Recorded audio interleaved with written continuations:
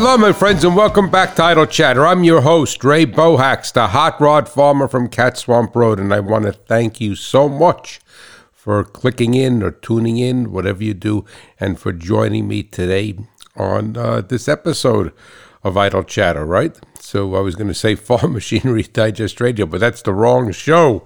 I'm getting all messed up here in the morning. Well, it's really not the morning, but hey, what are you going to do? That's what happens when you deal with a guy from New Jersey, from Cat Swamp Road. Hey, some people say I talk funny. I got an accent. I don't think I got an accent. I think the rest of the world has an accent. But hopefully, God willing, everything is going well for you in your life. And I was excited to get back behind. Well, I guess I'm behind the microphone because it's in front of my mouth. So I guess you get behind the microphone, right? So not in front of it because the microphone's in front of me. But I was anyway, wherever I am positioned, I'm excited to get back behind it and also to just get with you because you guys are my people. So I want to thank you so much. And I'm not saying that tritely, and I sincerely mean that. And what we're going to do today is I'm going to have, I always say this to you, a little bit different type of show, right? And my intent is to make every show different, not the same thing, cookie cutter, right? Different topics, obviously, but different ways of delivery, different context to make it interesting and to make it a learning experience. But if you turn the clock back, and actually it's the 4-year, I didn't even realize it's the 4-year anniversary of Idle Chatter. So my first show launched October 25th, 2018. So boy, did 4 years go quickly. And I could just think of how quickly the next 4 years, if God blesses me with it, will go. Probably even quicker. But to get back on track and not babble incoherently is that my whole mission with Idle Chatter and my website, and then was blessed with the radio show, was not anything that I did. Sirius XM channel 147 came to me, and I don't know if I ever shared that story with you, but maybe I will, but maybe later on. So, but the whole mission statement was to have a transfer of knowledge, because there was no place for someone in agriculture to go to have a transfer of knowledge as far as their equipment is concerned. And it's not saying how to get into where the shift lever is on a John Deere tractor or a F-150 pickup truck or something like that. I mean, I'm just making up ridiculous stuff. But to have a true transfer of knowledge of how machinery works, and more importantly, how to diagnose a problem. Because the whole idea behind this journey, and I call it a journey because that's truly what it has been on my end, and it's been a journey for you guys listening to this guy from Jersey. But anyway, the whole purpose of it was that there was, as I was saying, there's no place for a farmer or someone in agriculture to go to learn more about their equipment. Well, you could say, you could go to a school, you could do this and that. And yeah, I mean, you could go to a school and learn about hydraulic systems and learn about engines and transmissions, and I'm not going to deny that. And there's some excellent colleges out there, but the thing is that that's only a beginning of your education.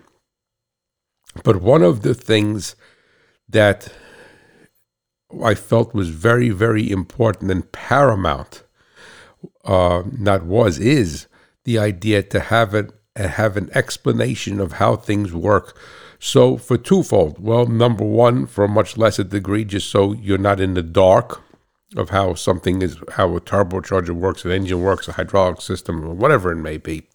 All right. But also the paramount reason, most importantly, was that if you have a problem with something, you need to know how it works. You need to know how it works to a certain level. You don't need to be able to engineer it and design it from scratch, but you need to know how it works.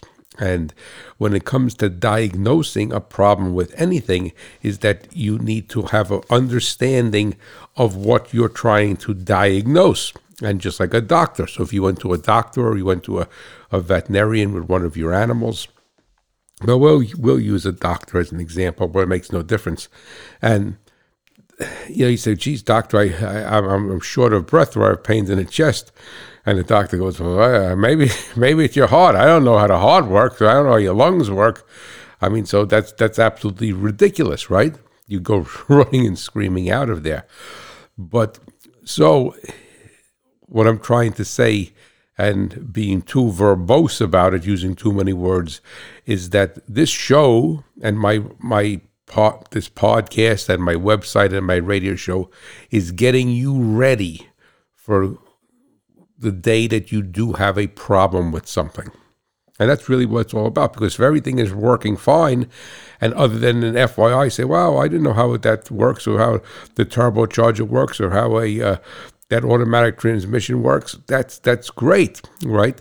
If you're going to go on Jeopardy and on a game show. But the fact of the matter is that the foundation is that I'm trying to lay a foundation for you so that when the day comes that you do have an issue with something, and God willing, you don't have an issue with every topic we discuss on the show, but you will have an issue one day with things.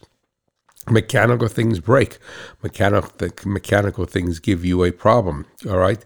And that's just a fact of life. Just like, the weather will, very rarely do we have perfect weather to raise a crop, right?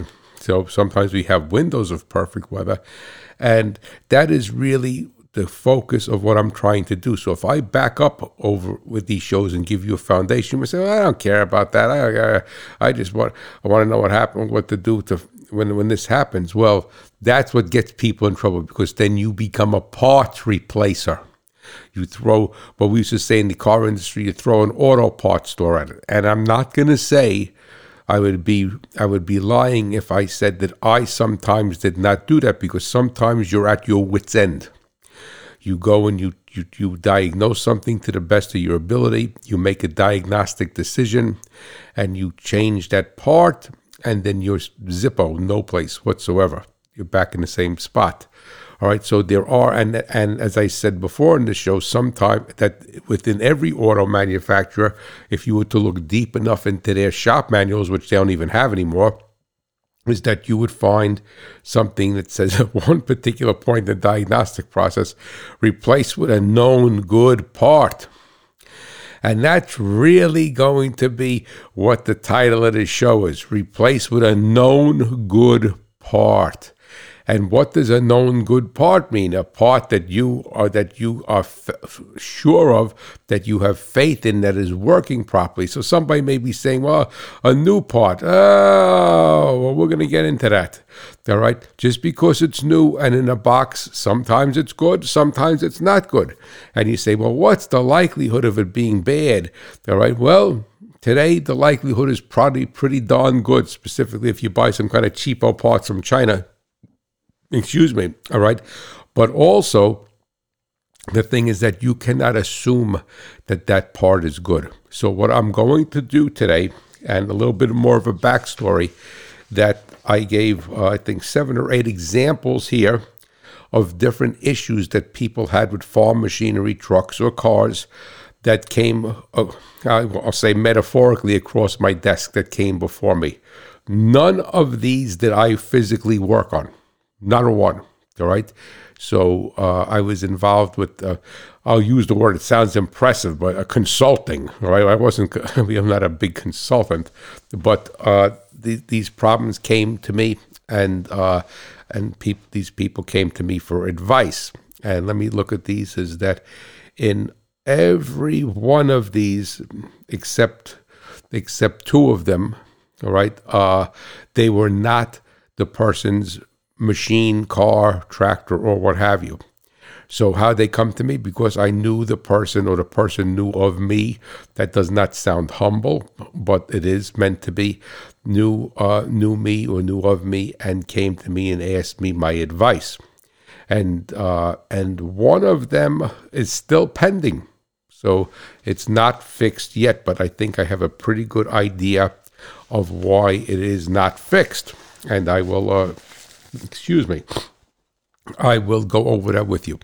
So sit pat, get a cup of coffee or a soda or whatever, and what we're going to do is we're going to go through these step by step, And then I'm going to give you what I feel is the take-home message from this scenario. And I also want you to pay attention. And another pitfall with diagnosticians, all right? And let's go back and make an analogy to a doctor, all right? So a woman goes to a doctor, and she says, I'm making this up on the fly here. Okay, doctor, I got a bad cough. All right, and he's a pretty good doctor, and he checks out things. Says, okay, he listens to her chest, does this and that, chest X-ray, whatever they do, right? And he says, okay, you have congestion in your lungs. What you need to do is I'm going to give you an antibiotic to relieve the congestion in your lungs. And this woman happens to be blonde, okay? So then a week later, another woman comes in and says, doctor, I don't feel well. All right, I'm coughing and what have you. And he goes through his battery of tests just like he did with the first woman. And he says to himself, well, boy, this woman has congestion in her lungs. Okay. But this woman is a brunette and the other woman's a blonde. So the diagnosis I made before was for blondes, not for brunettes. So I don't know what's the matter with you, lady, because I had a blonde that had this, but she had different color hair. Now, you're probably saying that is absolutely ridiculous. And it is ridiculous, and that's why I use it, because I'm a student of Zig Ziglar. And I mean a student. I mean, I listened to his tapes years ago when I worked for Allen Test Products, the oscilloscope manufacturer. But they were cassette tapes. Does anybody know what those are? So, and it is ridiculous, but so many people do that when trying to diagnose a problem with a piece of machinery. They say, well, and there are, all right, so the person's color of their hair doesn't mean anything, right? Just like the color of the car or the tractor doesn't mean anything. So, but there are brand-specific things. So if you could say, well, this person has this issue and this person has very small lungs and the other person has very big lungs, well, that could be a deciding factor in your diagnosis. But if the lungs if you have congestion in your lungs, you have congestion in your lungs. And I see this so many times in diagnosing and diagnostics, and that's why I like to. So there's two aspects of diagnosing. There's the foundational aspect of diagnosing, because an alternator makes electricity, right? It makes AC electricity.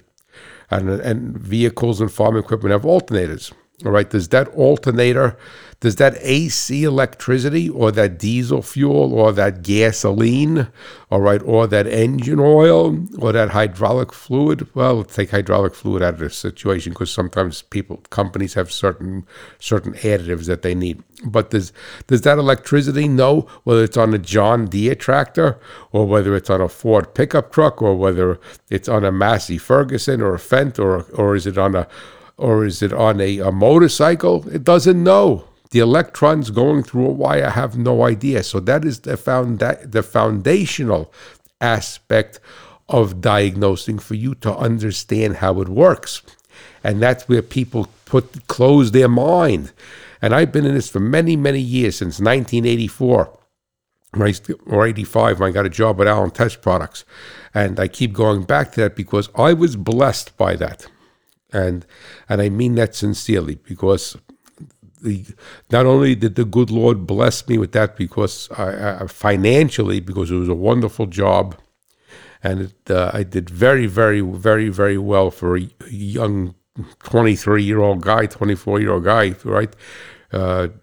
And very well financially, thank God. I loved the job. I loved the people I worked with. It was fantastic. But what it did is that it gave me a crash course on, I don't even want to say crash course, it's probably the wrong term. It gave me the opportunity to be exposed to so many different problems, and that was cars and trucks. I mean, so many different vehicles of all years, makes, and models. So it would be just like a person who is a custom farmer. He does custom spraying or custom planting. He's worked on all different fields, all different soil types, or what have you. I only worked on my fields. I only planted my fields. I only sprayed my fields. So the thing is that when you have that experience and that blessing to be able to be exposed to Ford, Chevy, Chrysler, Toyota, Volkswagen, all right, yes, you'll come and learn and see that certain systems have their peculiarities or the idiosyncrasies or work a certain way. For instance, let's say back in the early 80s prior to 1984, Ford had an engine management system called EEC3.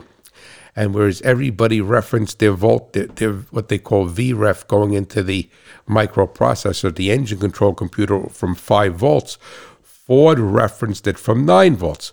So that is something that you have to know. So that was particular to EEC3 Ford systems. EEC4, and EEC stood for electronic engine control. So there was EEC1, EEC2, EEC3, and EEC4, then EEC5.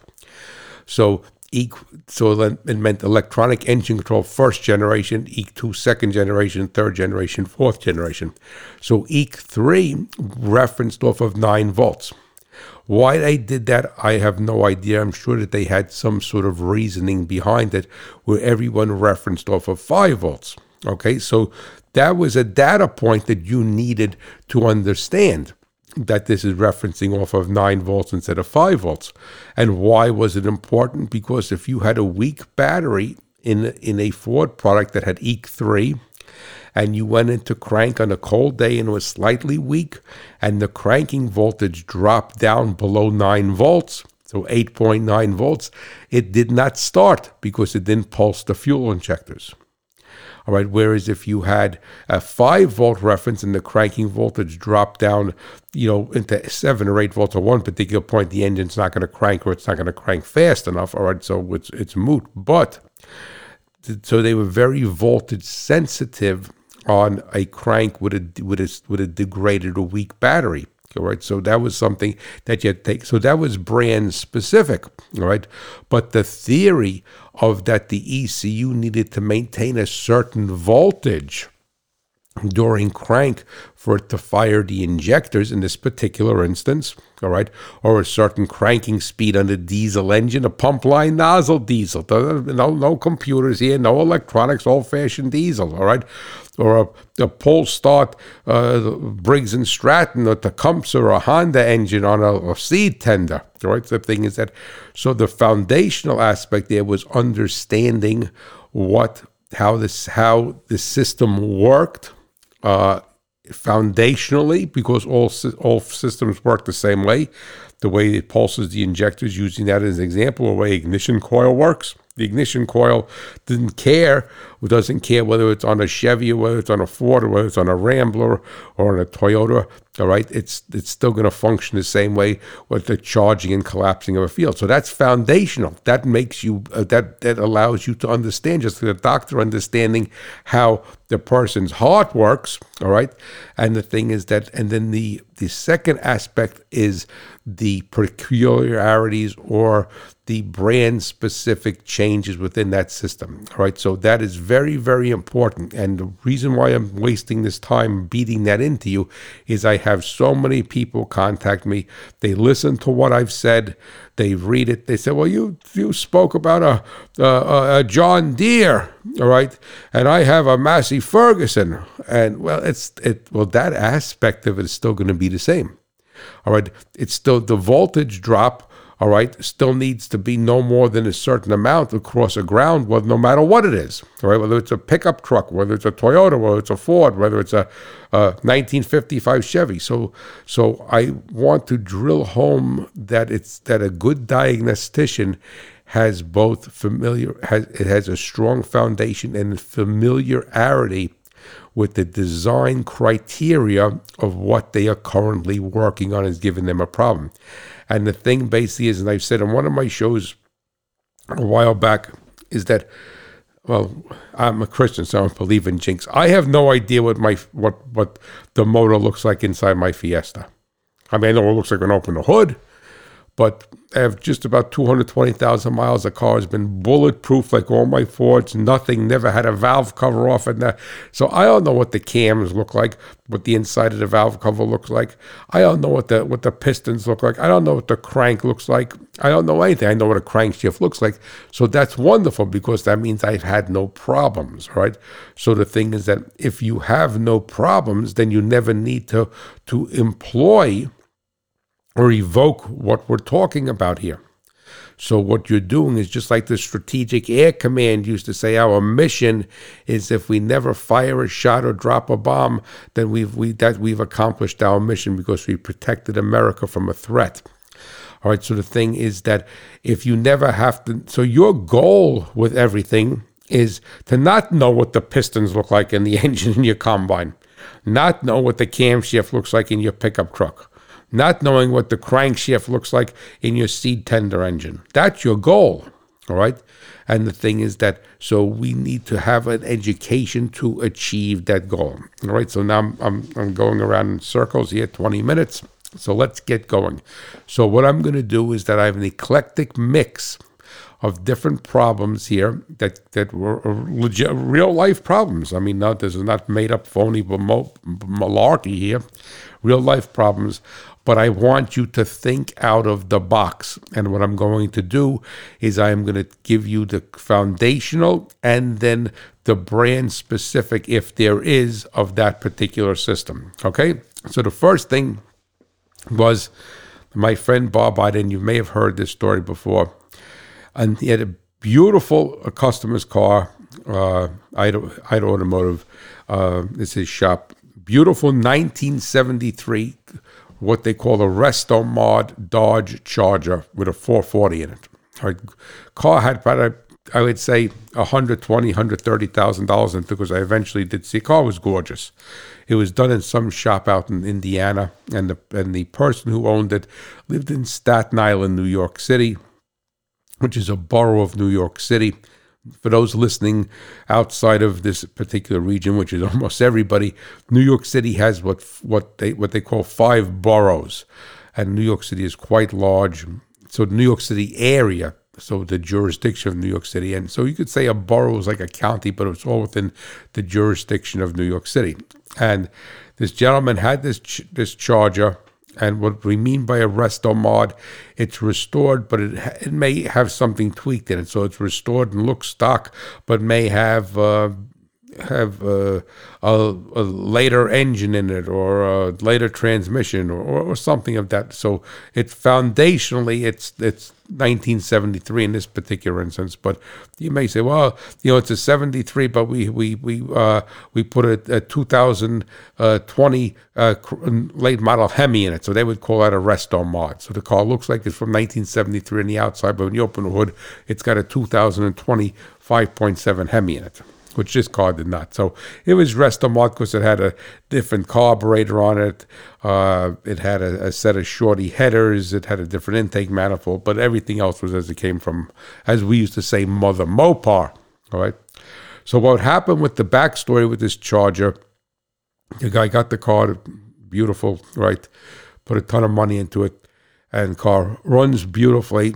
He goes out, and what happens is that the car starts to get hot, not overheat, but it starts to get hot, all right? So he drove it for a while. It was in the summertime. Most of these cars are only taken out in the summertime, all right? And gets hot, and it starts to idle poorly, and it starts to idle raggy, and then it comes, and then it eventually stalls, and then it does not start. And then he gets it towed back home, obviously very disappointed, gets it towed back home. By the time it was flatbedded home, by the time the flatbed gets it back home, all right, he turned the key, vroom, it starts right up and drives right off the flatbed into the garage. So he got stuck a number of times with this particular car, the same scenario. The idle quality first starts at the grade, starts off beautifully. Starts off meaning that the little ride he's going on, the car's running beautifully, and then it ramps down in that way, and then eventually it conks out, kaput, and then crank to no avail. An hour or so later, it starts right up and it runs beautifully again. Matter of fact, it got so bad that his wife said she will never ride in the car again because she's tired of walking home. And before she decided to do that, she says, I have to bring 2 pairs of shoes with me because I need to have a good pair of walking shoes for this car because God knows where we're going to break down with it. And so obviously it also, didn't allow him to go any great distance, right, or on the highway because he didn't want to, at least if he feels it's dying, that he could pull onto a side street or a parking lot or what have you. All right, so we have the backstory. So he ends up bringing it to my friend's shop and telling him what the story is, and the car's running beautiful. So I had said to Bob, he has a dyno, the chassis dyno. I said to him, Bob, why don't you put it on the chassis dyno with the hood closed, make a couple of pulls, and let's see what happens with it, right? And Bob is telling me this over the telephone. And what happened was that, actually I felt kind of guilty because this customer of Bob's reads me in Hemmings Motor and Hemmings Muscle Machines. He reads me, and then I had mentioned Bob's shop, so actually in a roundabout way I sent this headache to Bob. So Bob does that. Car's running beautiful. I said, okay, why don't you shut it off and heat soak it with the hood closed, and let's start it up again, make a couple of pulls. And then sure enough, so once he got it hot underneath the hood, I'm saying we collectively, I'm over the telephone, is that it does exactly what the customer said, starts to run raggy, starts to run rough, a couple of minutes later starts to worse, and then it dies and will not start again. So I said to Bob, okay, that's great, because when you have a problem, the hardest thing is to duplicate it. You can't fix something and you don't know what's going on. You can't see it, right? So I told him let's check the voltage to the coil. All right, so I said, so he let the car cool off. The car starts, runs beautifully. I said, put a voltmeter, positive lead onto the coil, positive, and then negative lead to ground. Let's see what the voltage is. So start it up. Let's see what the voltage is. So it's about 9.5 volts going to the coil, close to 10 volts. Car's running beautifully. So I said, don't take the voltmeter off the coil. Close the hood and let it run. And when it starts to get run raggy, look at the voltmeter, see what the coil. So to make a long story short, so I don't go in for an hour with this, is that what would happen is that as it got hot underneath the hood, not the liquid temperature, bullet point there, important thing when you're diagnosing something, is it a problem that area is getting hot, but the engine is getting hot, or is the engine getting hot? All right. So the coolant was beautiful, 170, 180 degrees.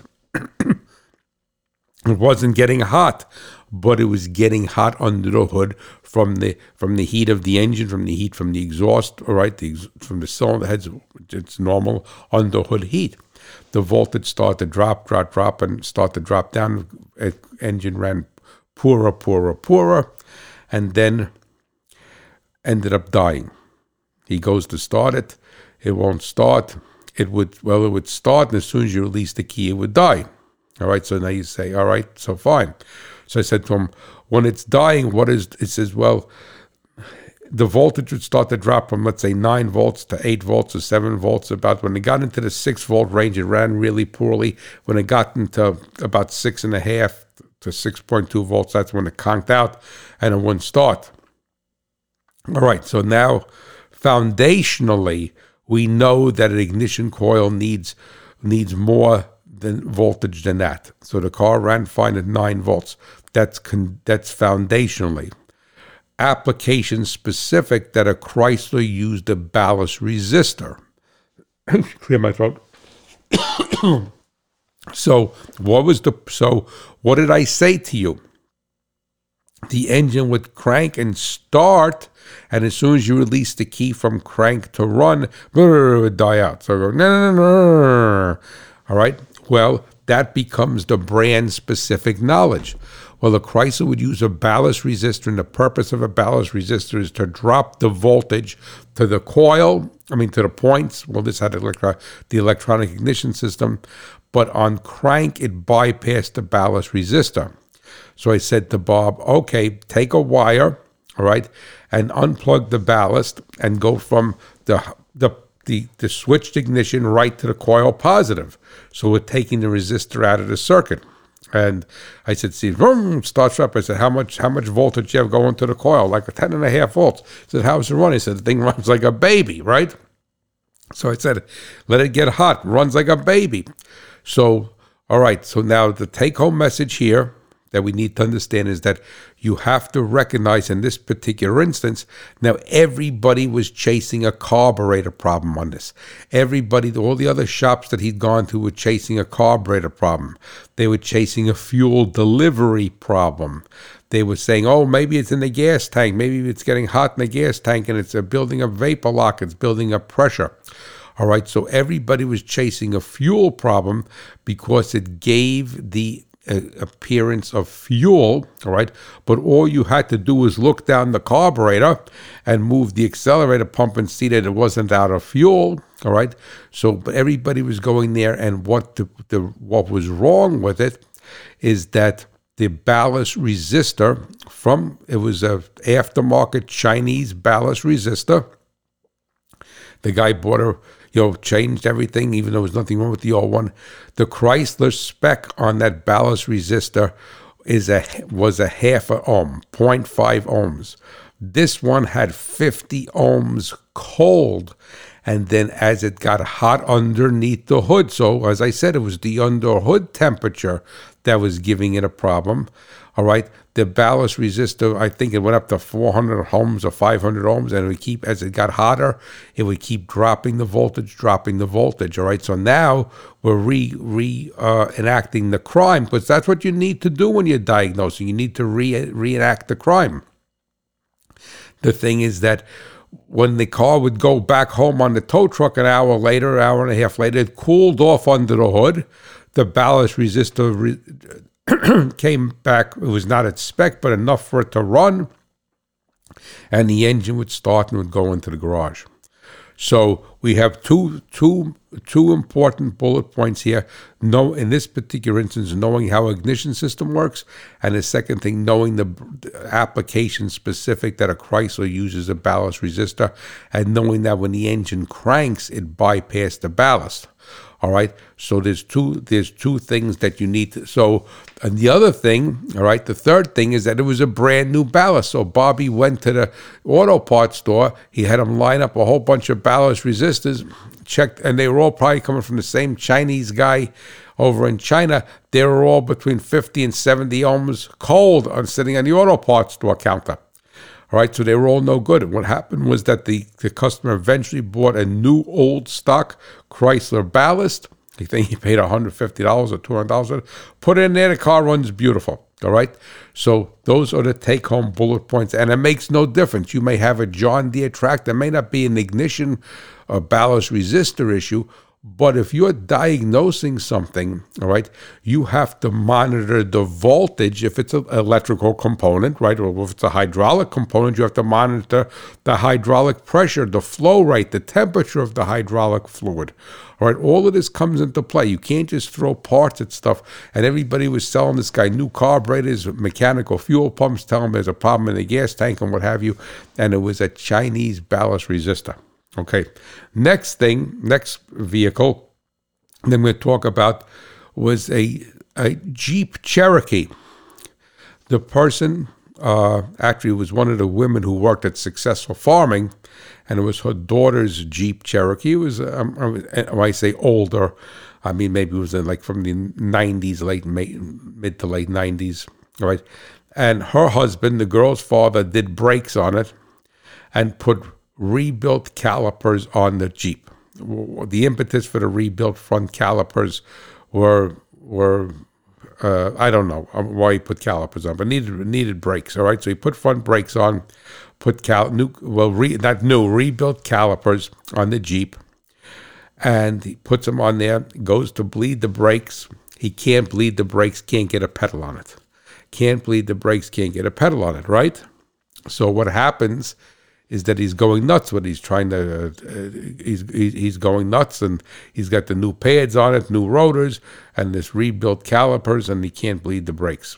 So what had happened was that he did not pay attention, which is, I'm not faulting him for it, because I'm not saying I would have noticed it, but lots of times there, in most applications, is R and L, right and left front calipers, and could be rear calipers also if it has four-wheel disc brakes. But the Jeep had drum brakes in the back. And what the auto parts store gave him was misboxed. So they were, let's say arguably, they were both left-hand calipers. So they bolted on fine, the pads went on fine, the brackets went on fine, the line went on fine, everything went on fine, right?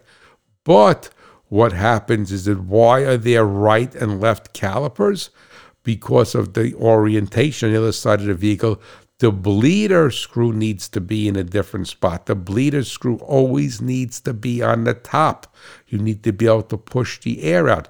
And because he was working on this from side to side, and he didn't, and like I'm saying, I'm not faulting the gentleman, because I probably would not have noticed it. I'm not going to say maybe, I probably would not, is that the bleeder screw on the one side, because it was the wrong side caliper was on the bottom. So you're never going to get the air out of the system if you're bleeding it from the bottom. So that is why it had no brake pedal. When he ended up, and this went on for quite some time. I mean, it's only 2 minutes me talking. So keep in mind that when you do change a part, if there's two of them, right? So like brake calipers, and there could be other aspects of things on a vehicle or piece of machinery. All right, you could have two different bearings, like on multiple bearings on a combine header, right? Is that just because it came out of the box and it looks the same, you need to line them up side by side and look and say, and sometimes even to application specific, take a vernier caliper and measure it or something, all right? I'd say, okay, these are the same. So if he would have done that, then he would have lined them up on the workbench or on the floor, wherever he was working, all right? And the thing is that and say, well, these two bleeders are in the same spot, all right? The thing is that let me mount them and pay. But like I'm saying, that's easy enough, and I'm not holier than thou. I very possibly could have made the same mistake. So keep in mind that just like when I buy an oil filter, I always take it out of the box and I check to make sure that the gasket is on it, that the gasket fits nicely, and that some yo-yo wise guy didn't take the oil filter and flip it into another box, and I have the wrong part number, even though it looks close enough to the same. All right, so you need to always inspect your parts, and do not think that just because it's new or say, oh, well, I guess it's different, they put the bleeder over here. No, it's the bleeder is over there because it's the wrong size, the wrong side. And the other thing, same thing happens with water pumps.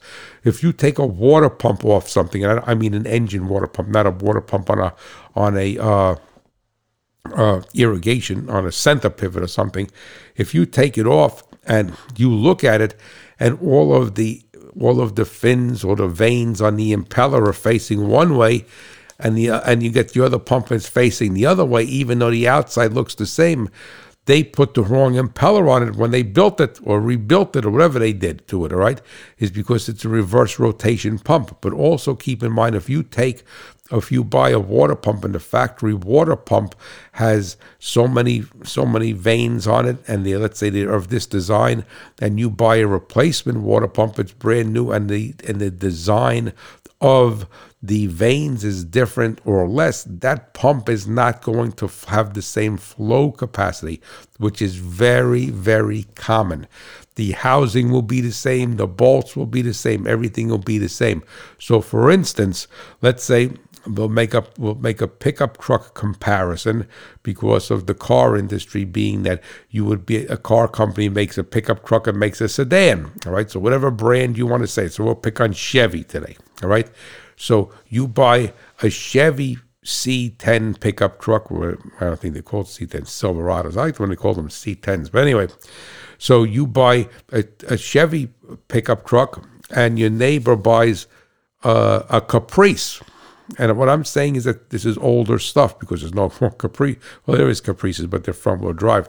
And they both had 350 engines or 305 engines, whatever engine you want. All right, whatever engine you want to use as you have as an example here. And lots of times, the water pump impeller that goes onto the pickup truck is a higher flow design that goes onto the passenger car. Or sometimes if you bought the heavy-duty cooling system or the passenger car they had a towing package for it or what have you. So it's very, very important for you to look at that. All right. Specifically, if the vehicle that you had, the tractor, the machine that you had from brand new. So if you had it, if you bought it used, if you bought it at the auction, if you got this pickup truck and bought it with 200,000 miles on it, and God knows what happened to it before then you have to look at it through a different set of eyes. So that's the diagnosis. So the thing basically is that, so now it may possibly be that you bought this old Chevy pickup truck. At some point when it left the factory, left General Motors, it had the right water pump impeller on it. And I'm emphasizing that the housing, everything else looks the same. But it's a higher flow impeller because the truck they know is going to be under load more often and longer than in a car. All right. And some guy changed the water pump and he put an impeller, well, then he didn't put the impeller, he bought the water pump, he went to the auto parts store and he said, oh, it's all the same, one part number. And that's the other dirty little secret of this industry, is that these parts houses and parts suppliers, now as the stuff gets older, want to carry one part number. So they go, oh, well, this part number could fit everything, right? And the thing is that lots of times that gets you into trouble. So in this particular instance, the person may have put a car water pump on it, all right, and now you own the truck years later, the pump goes bad, the steel is leaking, you buy it and say, oh, and the guy is a good parts man, and he also deals with a supplier that is a good supplier, not making one size fits all. Oh, we got one part number, and this fits everything under the sun, every Chevy small block since God walked the earth, all right?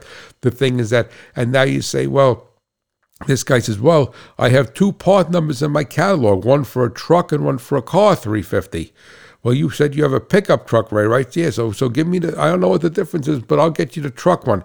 And now you take the new pump and say, wow, this impeller looks different than the old pump. Well, it has more fins, it looks more efficient, what have you. That is the reason why. Very, very, very common, specifically as things get older.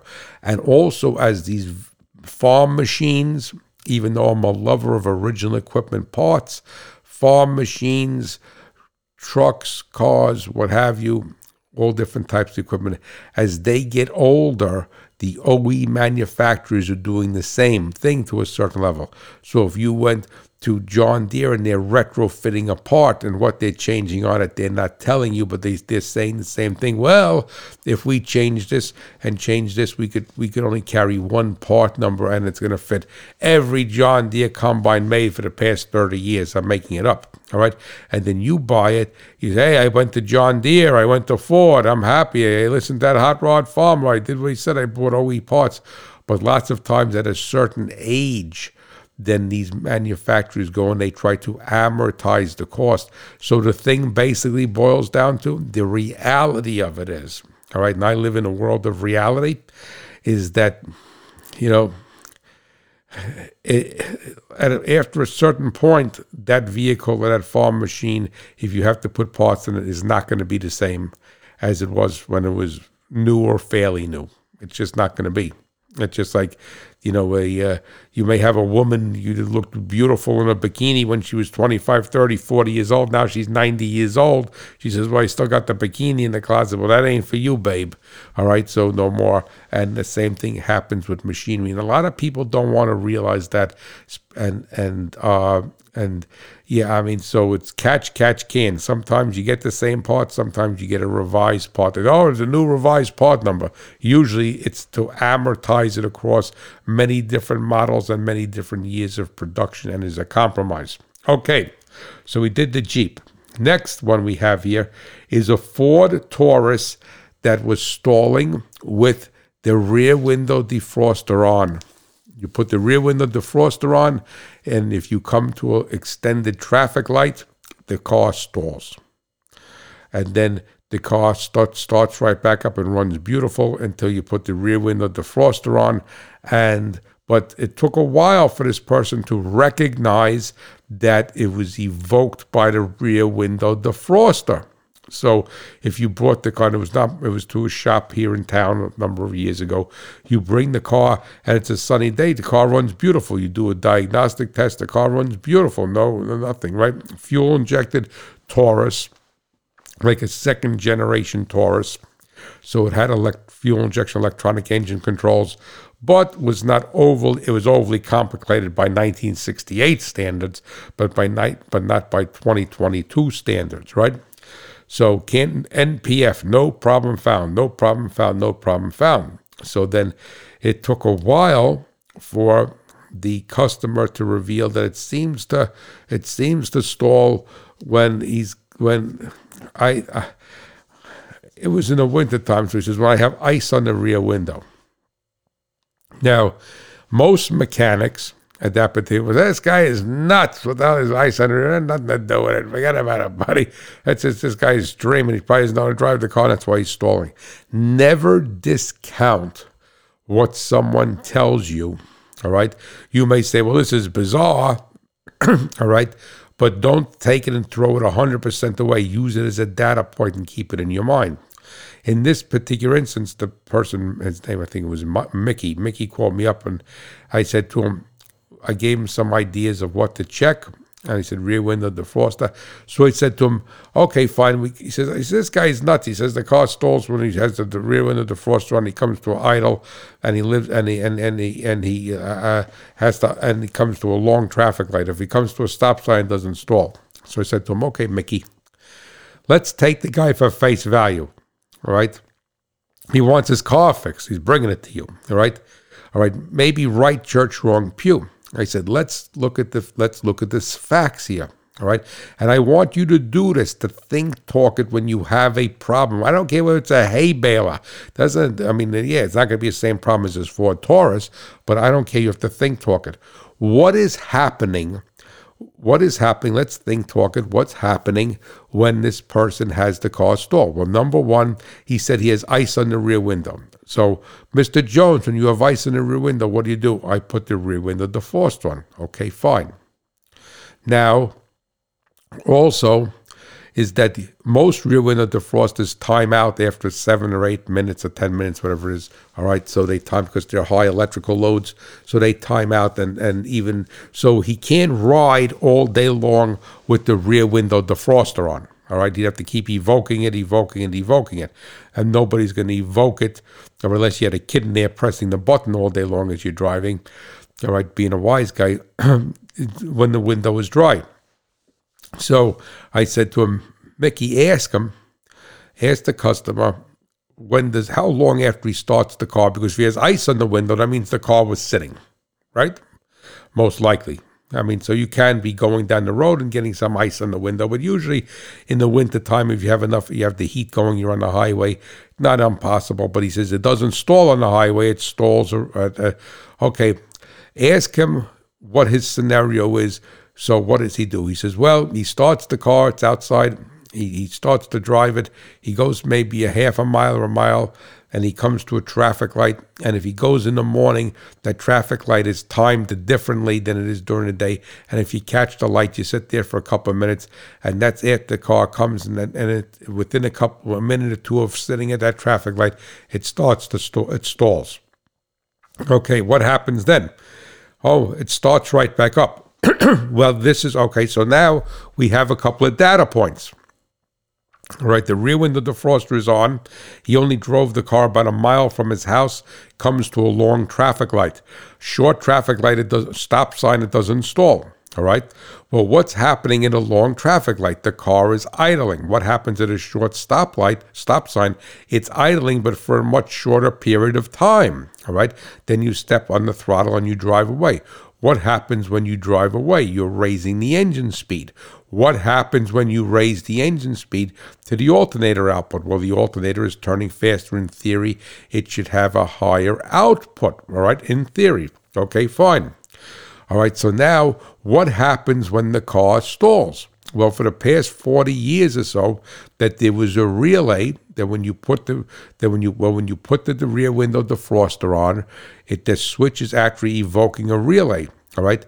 When the car stalls and you go to restart and you go to crank, what happens is that relay is shut off. It loses its pull-in voltage. These are all of them that I know of, pull-in voltage to evoke it. So it loses its pull-in voltage signal. So now the rear window defroster is off. So he goes and he starts the car. The car starts right back up. All right. He hits the rear window defroster, but now he gets on the 2-lane road. He's driving 50 miles per hour. He goes to work, wherever he's going. A couple of minutes later, the defroster shuts off. So I said to him, let's put a scope on that, load it like he says, and let's look at the scope pattern. Well, it had a weak diode in the alternator. It was feeding the ECU, unrectified AC, and the voltage was dropping with the load of the rear window defroster. So what it had was a weak diode in the alternator. He didn't want to put a diode in himself. He changed the alternator and the car was fixed. So is this a Ford Taurus problem? No. Is this an electrical problem? Foundational, yes. But when you have was this an overly complicated car? No, by today's standards, by farm tractor standards, by combine standards. Okay, but did it come? So you may have a combine, you may have a farm tractor, you may have a pickup truck. Is that you have to go backwards, you have to talk the scenario. So it's both found in this particular application, it was all foundational. It wasn't anything with a particular to a Ford Taurus because they all reset the relay if it loses power and you go from crank to run. So the rear defroster shuts off. All right. The thing is that the rear defroster, because that's electric heating grid.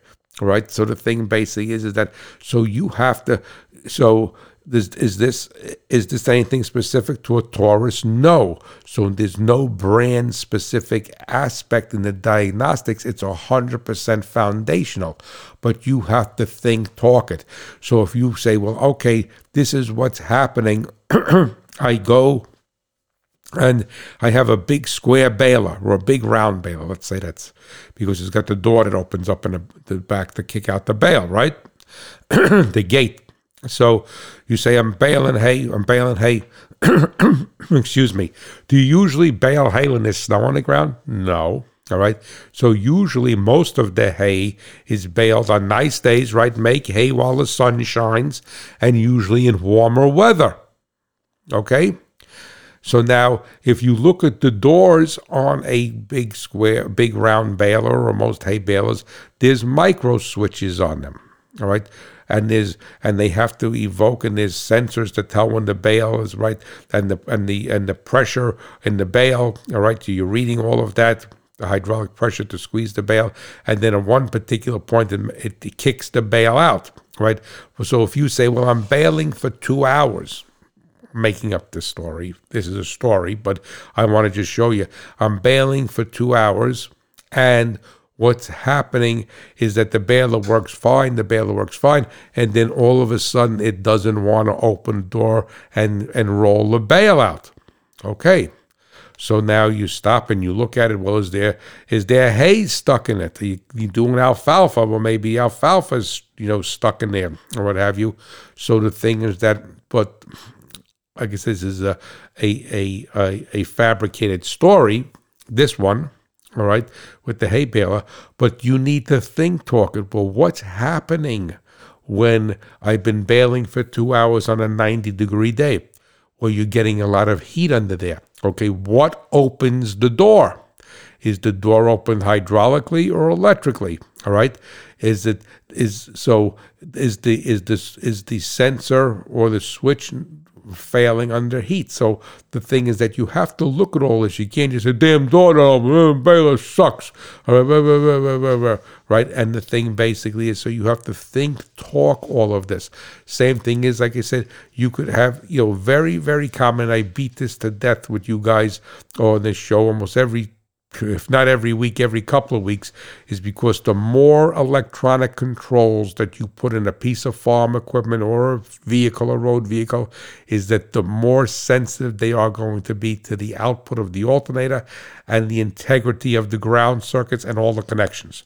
That's the fact of life. So the same like devil may care attitude that you had before with the old pump line nozzle diesel and didn't even have the headlights on, all right, it doesn't hold water anymore.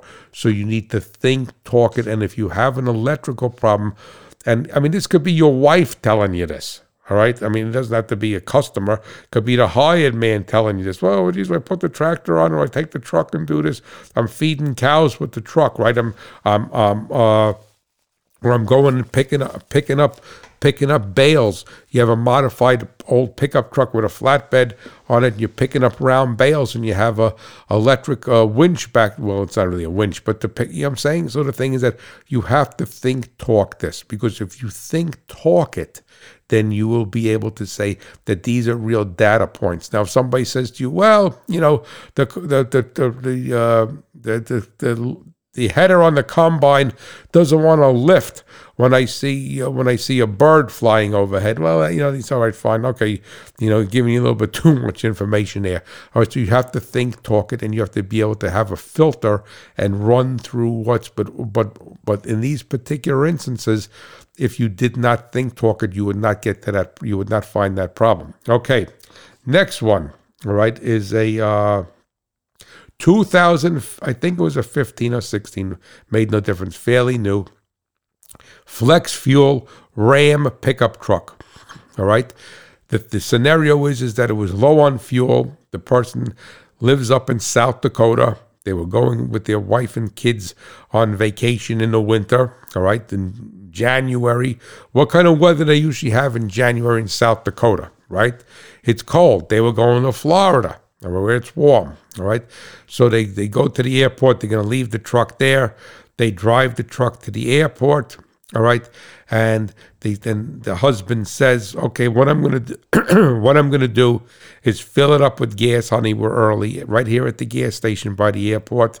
So our flight is at night coming home, we could jump in a truck that's filled with gas, and we could drive back to the farm. Makes sense, right? Nothing wrong with that decision. And hey, they have E85 here. I didn't have E85 in it before where I was, but flex fuel, I've run E85 with no problem.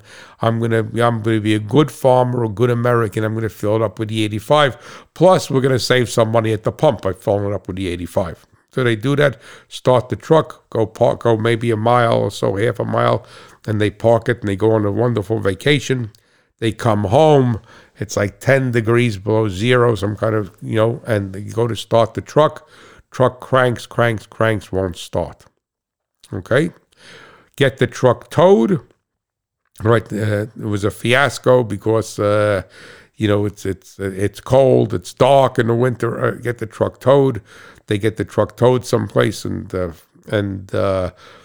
don't know, they rent I don't remember what the rest of the scenario was, but then the truck sits inside the building, wherever they towed it to. I think it was a Chrysler dealer. All right, they go home.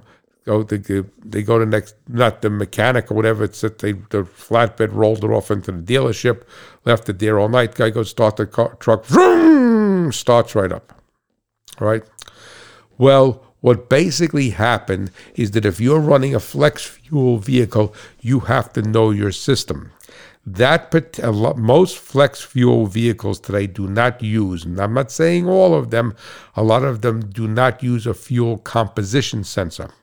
What a fuel composition sensor is, it looks at electrically, all right, the composition and puts a voltage through the fuel and looks at the composition of the fuel, how much ethanol is in it, all right?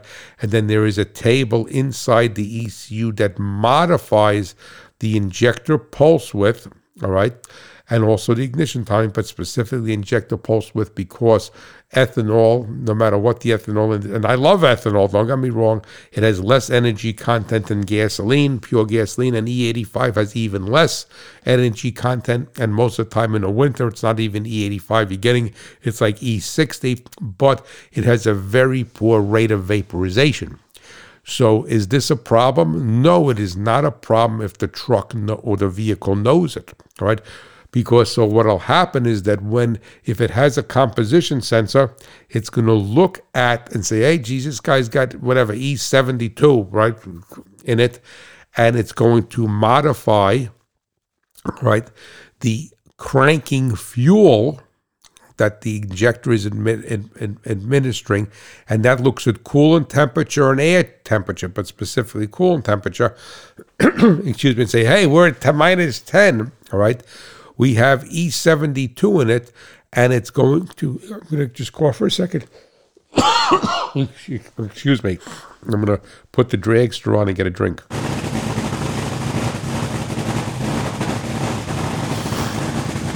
Okay, I didn't kill a mic, so you probably heard half of that. But anyway, so what's going to do, it's going to modify, and they call that a trim table. So it's going to say, hey, based upon the sensor says it's got E72 in it, right? Is that, and this outside temperature, this ambient temperature of minus 10 degrees, we have to put this much fuel in to get this thing to start because of the poor vaporization rate, okay? That's a fuel composition sensor. Believe it or not, a lot of flex fuel vehicles don't use that anymore. They said it was problematic. I think it was a load of malarkey, all right? Is that they actually look at the gas gauge. I don't know what's going to happen when these vehicles get to be 25 or 30 years old and the gas gauge doesn't work. So so basically, if they see the gas gauge move up, so this particular farmer, the tank was almost empty, filled it up on E85. All right. So when you turn the key back on, it looks at the gas gauge and says, "Oh wow, it's full now," or the gas gauge went up higher. All right. Even if you didn't fill it, you did a partial fill. Right. So by the gas gauge needle moving, it evokes a table inside the ECU that actually does not look at fuel composition, okay, at all. What it does, it looks at the oxygen sensor, and it sees what the air fuel ratio is based upon the table that it's looking at the calibration that the truck, in this particular instance, that the truck was shut off when he shut it off to put fuel in it. So what it does, it shuts off the oxygen sensor, and then it looks as you drive, and it says, okay, when I say it shuts off the correction factor. It's still looking at the oxygen sensor, so it's into what's called an open loop status. All right, but the oxygen sensor is still there, and says, oh, wow. And I'm making it very simple. It says, before the guy shut the key off and before the gas gauge moved, at this pulse width, I had 14.7 to 1. Now at that same pulse width, I'm at 17 to 1. I know he has E85 or E72 in it, so we have to modify all of our tables by, I'm making up a number, 30%. All right? It takes a few miles of driving for that to happen.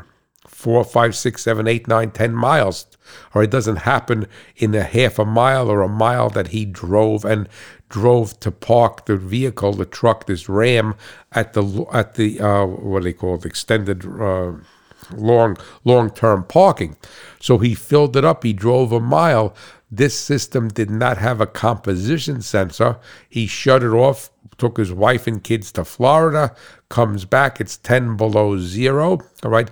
The ECU is making its decision on cranking fuel based upon the E10 or E0, whatever he had in it before, but was not at that high of an ethanol content, and the truck was too lean. And so it was too lean as far as the rate of vaporization and would not start, all right?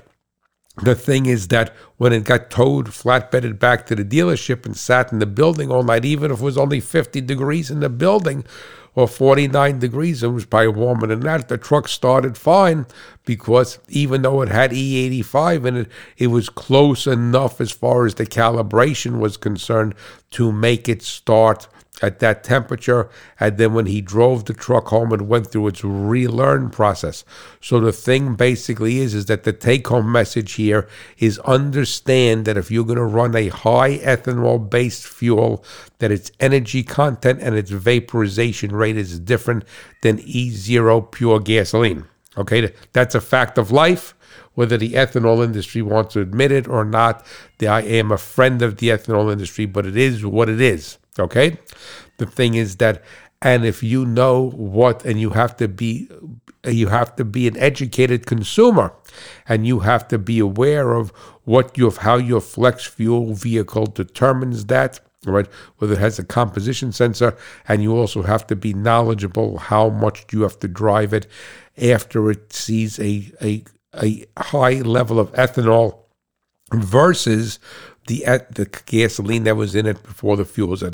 Now, if he had E85 and he drove the 70 miles to the airport or 100 miles, whatever it was, and it was filled up with E85 when he left the farm, and then he came back, even if he topped it off with new E85, all right, the thing is that it would have made no difference because the calibration would have been right to try to start it on E85 at minus 10.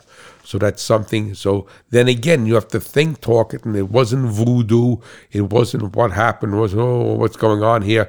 It was simple that in that particular scenario, all right, the vehicle is very, very complicated. And they call that, when they don't have a composition sensor, they call it a virtual, VE stands for volumetric efficiency table. Okay?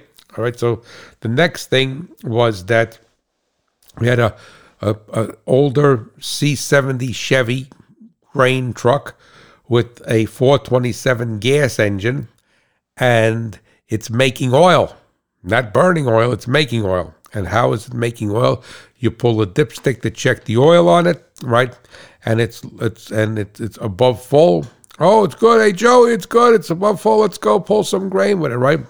Well, what happened was that whenever you have an engine of any type that's making oil, right? I don't care whether it's a lawnmower engine, it's making oil. The next thing you need to do is put that oil, take it off the dipstick, rub it in your fingers, and you need to put the dipstick back in, pull it out, and you need to smell the oil because no engine makes oil. All right, has the potential to use oil, but not make oil. And if it's making oil, 99% chance of the time, it has gasoline in it, and it's loaded with gasoline. And when you put gasoline in the oil, any fuel in the oil, it's a diesel fuel in oil, gasoline. So is that when you put any fuel in the oil, you're destroying its lubricity. It's like putting Roundup on a non-Roundup ready crop. All right. Come back 3 or 4 days later, baby, it's toast, it's burnt. So the thing is that, so if you have an engine that's making oil, all right, then you have to say, where is the gasoline coming from? Is the carburetor running so rich? A lot of short, in this particular instance, it was none of that. In this particular instance, thinking out of the box, all right, the fact of the matter is that the mechanical fuel pump had a bad seal in it. So every time it pumped, usually when the mechanical fuel pump, old style mechanical fuel pump pumps, if it leaks, it puts a shot of gas out, it goes out of the vent hole. Right, what this was doing, the seal was bad. It was putting it into the crankcase because on 427 Chevy, like almost all of those old engines, that the fuel pump was run off the camshaft, went in through the block. All right, so every time the pump lever moved, it was shooting. The truck ran fine, or it had enough gas. Truck ran fine, but it was shooting gasoline into the crankcase, into the oil pan, and diluting the oil. So don't just think that you may have, a rich running condition, all right, the thing is that you have to think out of the box sometimes also. Where is this gasoline coming from? Or this diesel fuel? You have a lift pump, a mechanical lift pump on a diesel, and the same thing is happening where you're shooting diesel fuel into the crankcase. I had a guy contact me with a John Deere tractor. It was fairly new. I think it was less than a year old at the time, a couple of years ago. And there was one that was made in Mexico. When they put the cab on it, they crushed part of the fuel return line. So this thing was running with sky-high fuel pressure, and it was running so rich, all right, but no visible smoke, and no visible smoke was running so rich that it was putting diesel fuel into the engine oil because the return line on the injection system was plugged. Okay, another one is the last one, and it was from a shop in town here. A Honda Passport comes in, and the charge circuit light is on, the red light saying alternator light, but when you do a test on it, the alternator is charging fine, or so it seems, right?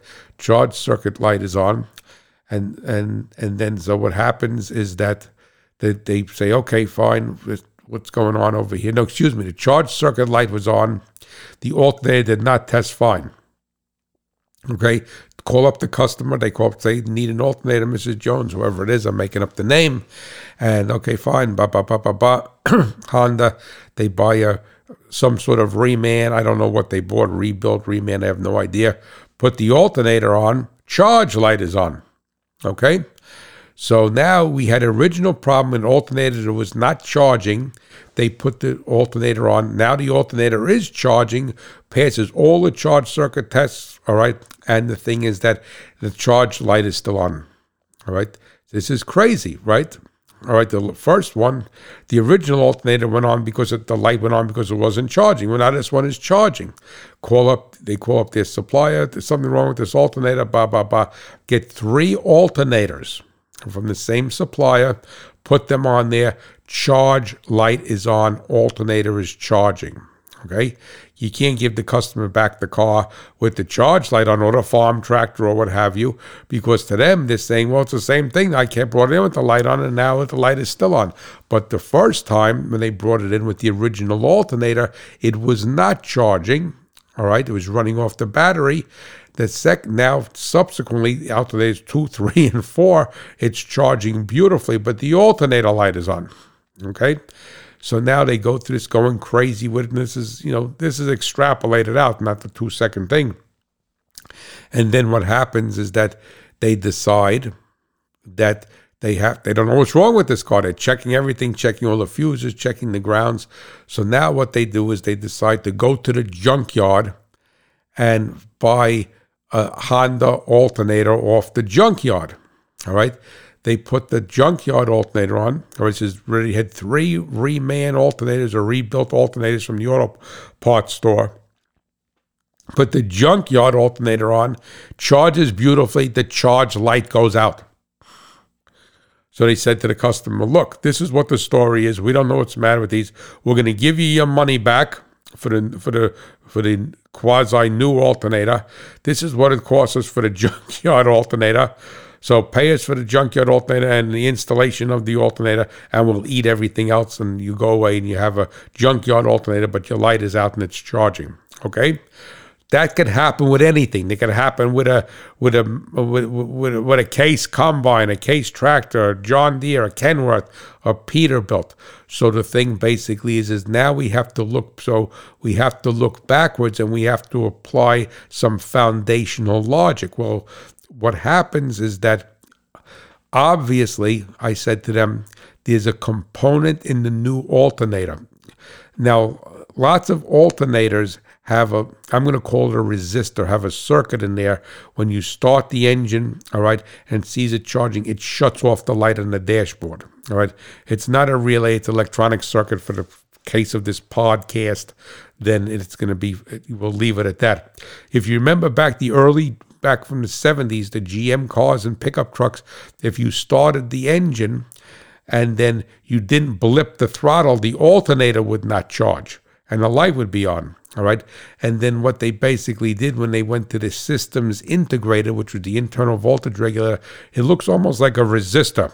When you put it in there, when you start the engine, it sees the charging circuit, charging voltage that's charging, and it shuts the light off. But prior to that, in the mid-70s, if anybody's old enough, if you started a GM car and it didn't blip the throttle and you didn't step on the gas, you don't have to blip it.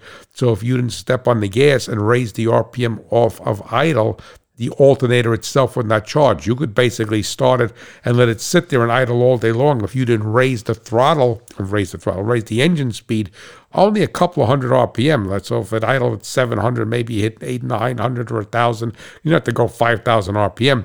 It would never charge. And it needed to see the RPM go up before charging. And what they did is they modified and they put this circuit in it. And now everybody has that more or less same circuit in it. All right. Now, to get back to the old GM design, the Delco design, I'm going long here. The Delco design, what would happen is that when you first started the car, because they were carbureted back then, all right, you would set the automatic choke and it would have a fast idle. So it went from crank to the fast alternator would be charging. So you only had the problem on a hot restart. You started the car, all right, on a hot restart, you put it in gear and you stepped on you didn't even look at the light. You put it in gear and you backed up, right? You stepped on the gas, went up to 150 RPM, the alternator would charge. People were not aware of it. So now with these rebuilt alternators that he was buying, now you have to keep in mind that the take-home message here is that when you're buying a lot of these rebuilt parts, that they're sourcing these components from God knows who, where, and there was obviously some level of tolerance, not specific to that particular alternator, that whole family of alternators, because he had 3 or 4 from the auto parts store, would charge, but they would not shut the light off. So whatever component, whatever circuitry in that alternator that shut the light off was either of a different specification, all right, or they took it out of, hey, you don't need this, Joey, and they took it. So the fact of that, he had 3 or 4 of them from the same brand that did that, all right, it didn't, the circuit that was evoking to shut the light off, all right, even though the alternator was charging. And this is going to be very, very common moving forward with things, is because they go and they source stuff and they say, here it is, this is what you need, and they send it over to China or Vietnam, and they give it to them and say, this is what we need. And what you will find also, you say, well, I bought I'm making this up, I bought a Napa alternator, I bought a this and that alternator, I bought this. Well, the reality being is that they're sourcing it from the same part. There's not 10,000 companies making these resistors for a Honda alternator or a John Deere alternator. So, excuse me, you need to apply that thought process to it. And what proved this is that the alternator was charging when he got the Honda alternator in this particular instance, from the junkyard of all places, right, that it worked fine and shut the light off. So obviously, so you say, well, I bought one in this auto parts store, I bought one in this tractor place, I bought another tractor place, right? You have to look at it, that if it's even though it's boxed as this is, I'm making up Tractor Supply alternator, and this is a Rural King alternator, if they're not even if they're not getting it from the same rebuilder, historically the rebuilder is using the same parts. And I'll close with this. In this neck of the woods, there's a bakery called Anthony and Sons, and a very famous brand of cold cut is Boar's Head.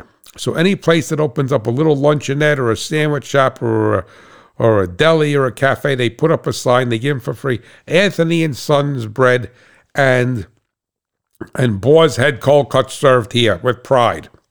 Okay? The thing is that the two companies are independent, Anthony and Sons. So like I said to the guy here in town, I said, if you got Anthony and Sons bread and you have Boar's Head cold cuts, what's going to make your sandwich any different than the guy down the road? All right, so you either have to you either have to cut your meat thinner, you have to put more meat on, you have to do something that's different, or you have to have a lower price because you all have Anthony and Sons bread rolls and Boar's Head cold cuts. So if I get a ham and cheese sandwich in Hackettstown from this guy, I'm going to have the same roll and the same ham and the same cheese. I come over here to you, so what's going to make your sandwich different? Well, the important thing that you need to understand, and it's going to bite a lot of us in this industry because it already is that as we lose more and more manufacturing jobs in America, all right, and Canada, is that they're sourcing this stuff from one place.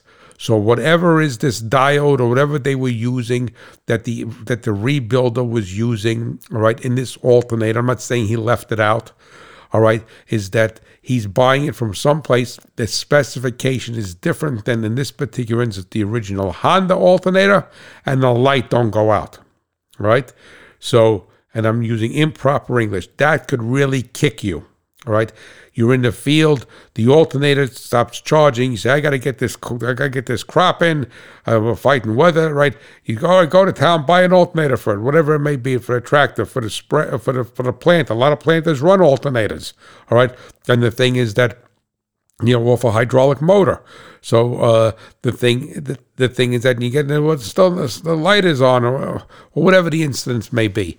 So the take-home message here is because it's new and in a box, just like we started with the ballast resistor, it may not be the right specification.